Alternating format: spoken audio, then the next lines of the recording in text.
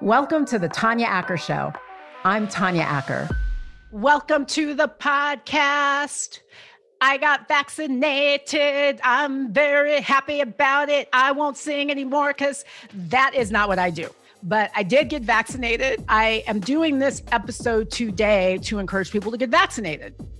I got a real doctor on, not a Facebook doctor, an actual doctor who went to actual medical school. And we're going to talk about vaccines because I think they're important. I would like to see some of the suspicion and skepticism around vaccines, particularly in the African-American community, to be dispelled. There's a history for that. There's a reason for that. There's a reason for the skepticism, but there are also reasons now why we should trust medicine and science and why these vaccines, why we should take these vaccines. It's time, everybody. Come on. So my next guest, Dr. Cheryl Rue, an actual medical doctor, is going to talk to us about that. Here I am with my friend Cheryl Rue. Welcome, Dr. Rue. Thank you. Thank you for being here. So I just mentioned in my intro that I waited in line for 3 hours to get on an overflow list of vaccines. So I got registered. I waited in line for 3 hours. I made the cut. I am now fully vaccinated. I am thrilled about it. You've long been vaccinated, right, as a healthcare provider? Oh, definitely. I was vaccinated the first week in December. Yeah. So here's what I want to talk to you about, because we keep hearing about vaccine distrust. Let's just start first things first. Okay. Tell us that these vaccines are safe. Are they safe? Oh, definitely. So the vaccines, I think many people's perception is that we just started on these, working on them in March of 2020. And when we had all the talk, we're going to speed up the vaccine, we're going to get them ready. People's ideas that just started in March of 2020, when it certainly did not. We've been studying the SARS viruses, from way back even before 2008, when we had the initial. And so it's been in labs. We've been testing, we've been working. It wasn't a rush to do so because we didn't have a pandemic. And as you know, some of the funds and departments were cut. It didn't stop the progression. It just slowed it down. So then when the pandemic came, yes, that process was speeded up. Now, when we say speeded up, it means that instead of researchers having to wait for their money to come to them, the money was already put into their account. And so they could proceed with all the same steps that we do normally when we create vaccines or new medications. So no steps were cut, no steps were changed. It was all the same process. I think that's a really interesting point that you made. And it's something that a lot of people don't always appreciate. We think that people started paying attention to COVID-19 on March 13th of last year when the world shut down, when in fact, the scientists, the doctors, the researchers, the virologists, they've been looking at strains of this virus for years. So it's not like we got all these vaccines in 12 months. We just sped things up. Exactly. Let's talk a little bit about why people of color, in particular African Americans, seem to be distrustful. There's a lot of talk about this in the medical community. There's talk about it in the larger community. I don't know if you saw that Saturday Night Live a few weeks ago, where it was basically a sketch about how lots of Black folks don't want to get vaccinated. Where do you think that comes from? I think you and I know where that comes from, but I think the audience needs to understand that this isn't just, paranoia. I mean, there's a real history of Black people being abused by the medical system. Is that what you think accounts for this current distrust? Definitely. Okay, so definitely. So that's a part of it. And there are some other issues along the way too. But the mistrust that comes from African Americans or Black folks being unfairly treated, unfairly denied vaccines because of their skin color, right? Those studies are real. Tuskegee is real. It not only was the government, it was also physicians, right? And so that part is heartbreaking, but not unreal because institutional racism is current today. I experienced the same when I was in medical school. So it's not hard for me to believe it, right? So that definitely happened. And so even when the vaccine for polio came out, Black folks, we didn't give it to Black people because they said, well, they don't get polio. Well, they wouldn't have known we got polio if they had gone to the Black hospitals to check to see that we have polio too. But we weren't in mainstream hospitals. So we were denied the polio vaccine for a year before they started giving it to Black folks. So Black people have a right to be skeptical, the right to distrust, a right to be hesitant. But what we try to tell people is this is a new day. It is a new time. Back then we didn't have doctors that looked like me and you. We didn't have doctors of color that were on the front lines, that were making decisions. Hey, the head researcher for the COVID vaccine is an African-American female physician, right? So we didn't have that back then. We didn't have eyes on everything that could say, this is okay for us. I just so people know what you're talking about when you mentioned Tuskegee. This is an infamous biomedical experiment, routinely now understood to be unethical, where hundreds of poor African-American men were subject to a study that was conducted by the United States government, the CDC, and other doctors were involved. And the American Medical Association.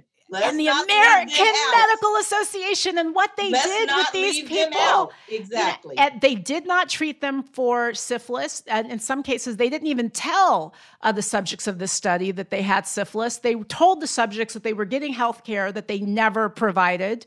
And so it's now understood to be a real horror, but that set of experiments took place, I think, from the 30s up until 1972. You right. and I were alive when people saw that happened and put a stop to it. So the skepticism comes from a very real place. But you started to talk about why and how the front lines of medicine are different now. So tell us again, just remind the folks, Dr. Rue, about how much that there are more protections today from that sort of unethical behavior than there were back then. Tell us a little bit about what those protections are.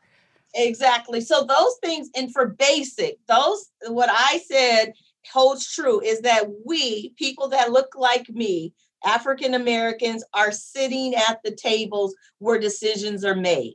So I could not possibly foresee something similar to that Tuskegee experiment happening in this day and time, because the people that were making those decisions at all levels right now have a voice. They are there and they have a voice. The head researcher, right, for the COVID vaccine is an African American female physician.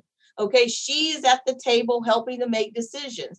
People in pharmaceutical, we have pharmaceutical people who are people of color, right, who are helping to make decisions. It is unlikely that something can happen with that with big institutions like the government, like the American Medical Association, like the CDC. We are all in all those places, and watchdogs. There are more watchdogs. People are watching. People are watching. And our rules are tighter, right? So we just get to go out and do any research at any time. Things have to be approved. Before your thesis, what are you trying to prove? That has to be approved. You can't just do your own research, right? Except all those Facebook doctors out there who are doing their research and telling people what's up. We need to put the Facebook physicians to the side. Let's move them off to the corner. So Dr. Rue, have you encountered a lot of patients or a significant number of patients who are really concerned about it, who you've got to spend a lot of time educating about it? Have you come across that? Day.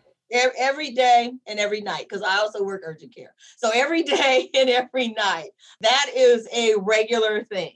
I was in the bank the other day depositing checks. And so one of the tellers who knows me, knows that I'm a physician, she, came out of the back of the bank and was walking with me. And I thought she was going to lunch or something, right? And so then after a few steps, I realized she was actually walking with me. And so she says, do you think I should get that vaccine? I was like, really?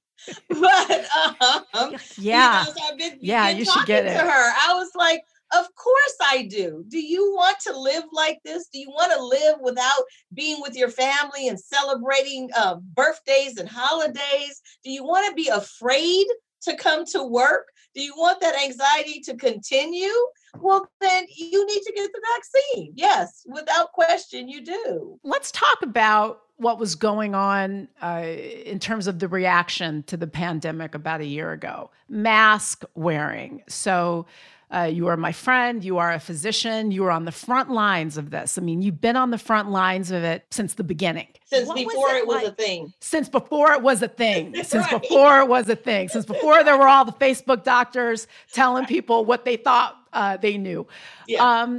So what's it been like for you watching the reaction to this, especially if you go back to something like, just the really intense resistance to wearing masks, where people treated masking as if it was some impingement on their freedom and liberty, and it was a, sign of creeping socialism.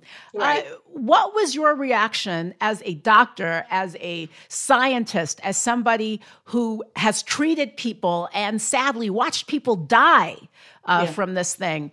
Yeah. What was your reaction to all of that drama over just putting on a gosh darn mask? Yes, yes. In particular, in the very beginning, I had no clue why people were so hesitant, right? It was sort of like that whole thing with the toilet paper. Right. It was like, okay, why did you pick toilet paper of all things, right? Of all things. I mean, why would you think that it would just go away? And so it was the same thing with the mask. I really, and understanding, I've always worn a mask, right? So I've worn a mask for some 40 years now, but I did not really understand what the gist of that was. Right. Well, because it just seems so basic. I mean, like you said, you're a physician. Your colleagues, when you are doing sensitive things with people's bodies, you wear masks so the cells and things from your body don't go into their body. It seems like 2 + 2 = 4. But then all of a sudden, this idea of protecting one's cells from contaminating somebody else, it became a big political thing, and it got so politicized. Exactly. It was. Now, the politics of the whole thing, when your leaders are not deferring to medicine and science and following along with medicine and science, I can see how people, ideas were swayed. They didn't know which way to go. Right. So remember, our leader said, oh, yeah, by Easter, we're going to be sitting next to each other and it's going to be, and then that didn't work. Okay, well, it didn't work. Now you're going to tell me another story. Okay, so then people became fearful. And so that part of it, I get. The whole thing with this not wearing a mask and not wanting to social distance, right, and not gather, I just do not understand people's concept of that. But I will tell you, I was fortunate enough to be around my circle of people, whether it was my colleagues or my family or my friends, who all adhered and believed that they need to wear a mask. It almost seemed like for a lot of folks, it was like they were showing their bravery, I guess they would describe it. They had to put their foot down and nobody was going to tell them what to do. Mm-hmm. Meanwhile, some of those folks ended up dead, or some of those folks ended up infecting people who got very sick and may have died. What were some of the toughest moments for you as a doctor on the front lines during the past year? What's been particularly tough for you? Exactly. Let's see. So I would say in the very beginning, it was tough for me not seeing my mom. I didn't see my mom for 4 months, straight, which is unusual. I see my mom every single week. And so that was hard. It was hard convincing all of my family members that this was real.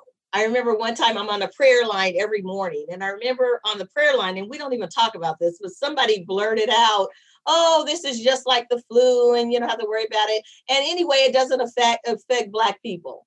I was just like, oh, whoa, wait. I know this is the prayer line, but I'm going to interject just one moment here. Wait, hold on. God said we could take a time out. Exactly. So I could correct some very bad misinformation. Exactly. So those are some frustrating things in the beginning. But I will have to tell you, my heart, and I mean, I cried many days because there were horrible stories. But the worst story was on New Year's Eve. I worked urgent care, and literally every 30 or 40 minutes, there was a code blue. And for those of you who don't know, code blue is when someone's heart has stopped and we have to resuscitate them.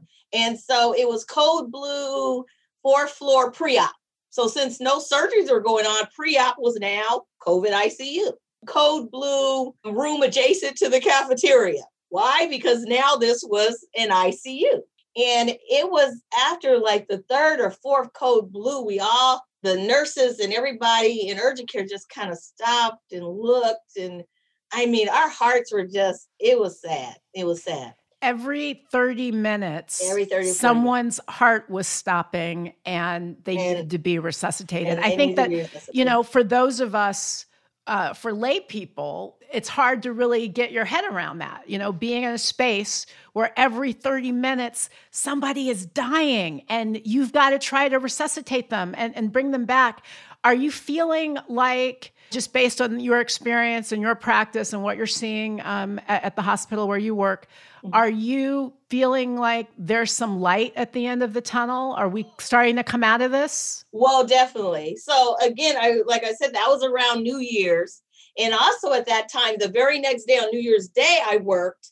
And when I stepped foot into urgent care, there was a code blue. And again, I just prayed. I was like, God, I can't do this all day. I cannot do this all day. But it went on all day. But just this week, or maybe it was last week, the corridor outside of the emergency room in urgent care had been filled with about 5 tents, infectious disease tents, where we were screening people and treating people outside of the hospital. So it was a protective setting.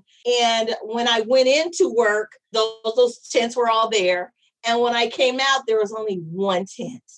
And so I cried then, but it was more a happy cry because it felt like we're getting there.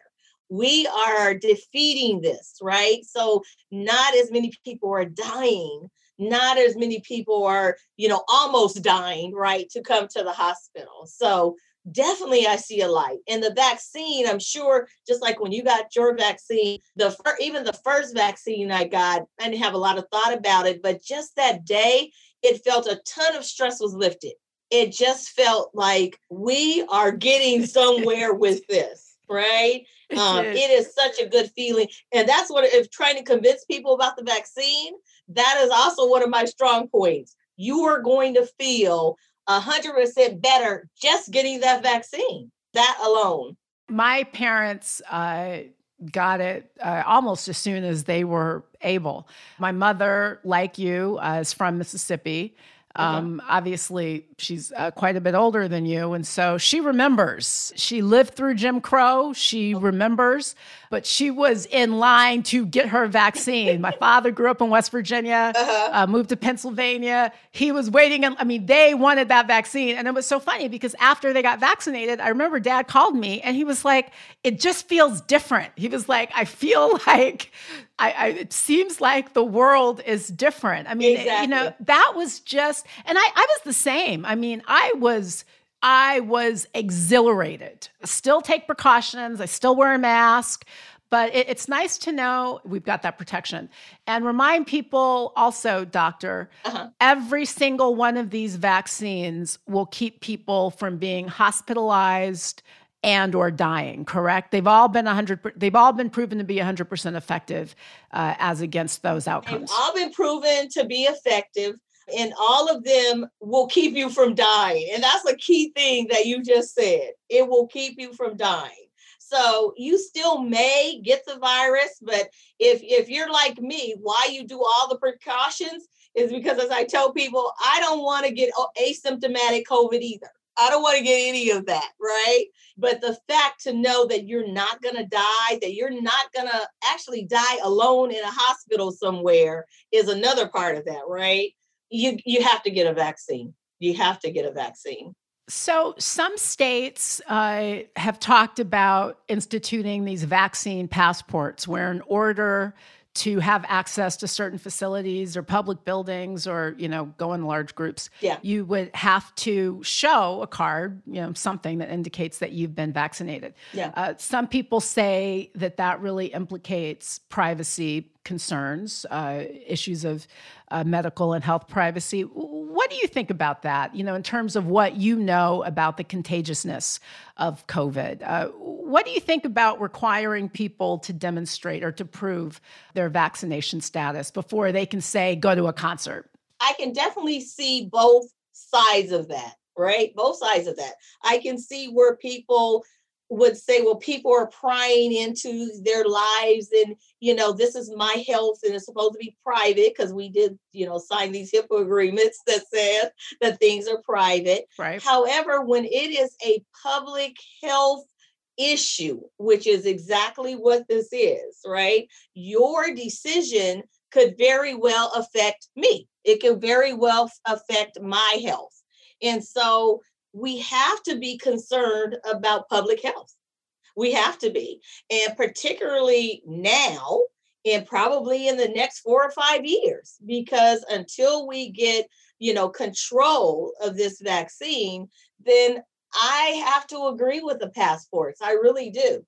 And then people, if you have made that decision that you're not going to get a vaccine, right, then you have to live with the consequences that comes with that. If you decide you're not getting a vaccine, you're going to concerts, like you mentioned, that should be limited. A point you made is that what makes this pandemic so different is just the ease with which people can transmit this thing. This is something that exposes folks just by walking around. It's in the air.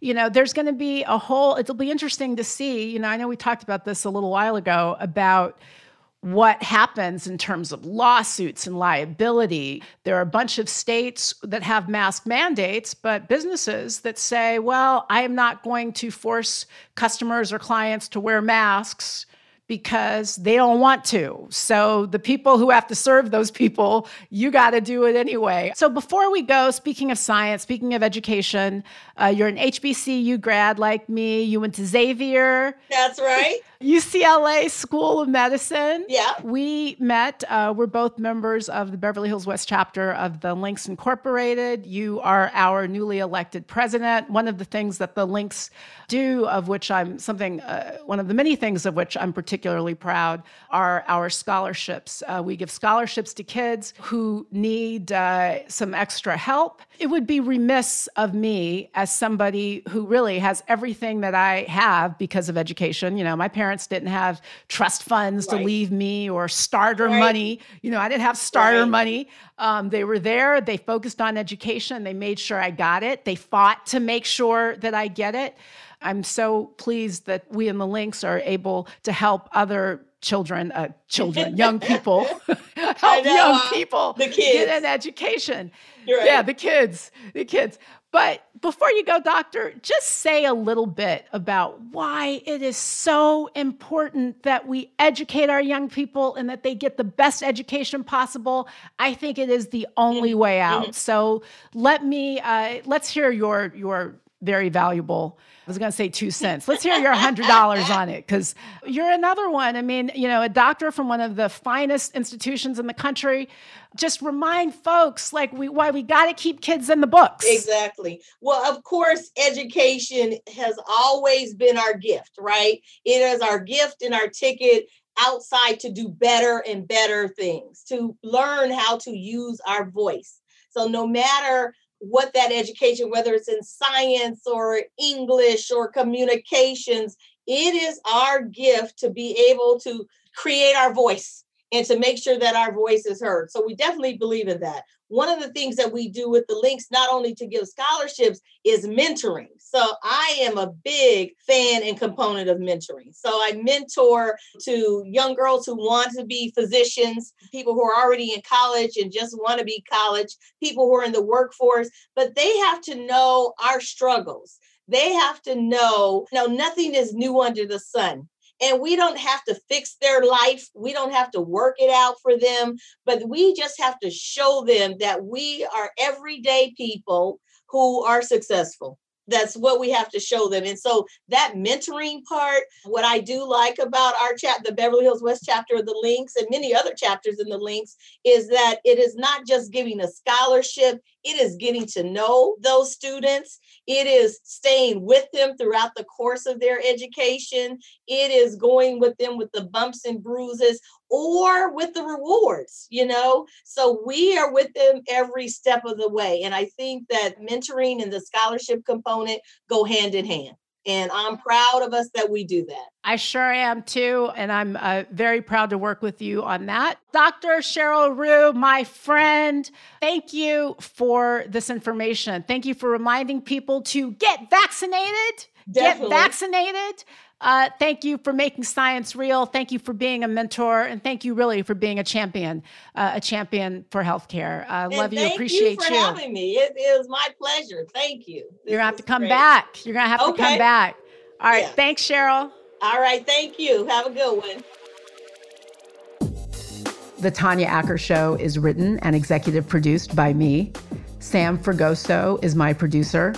Andre Lynn is my editor. Cole Mitchell is my composer. Sydney Freeman is my production assistant. And my show dog is Maximus Justice, also known as Max. If you like us, please go on to iTunes and leave a 5-star review. Maybe I'll even have the chance to read it on the air. I will give you my hugest and most profuse thanks if you do. Thanks for listening, everybody.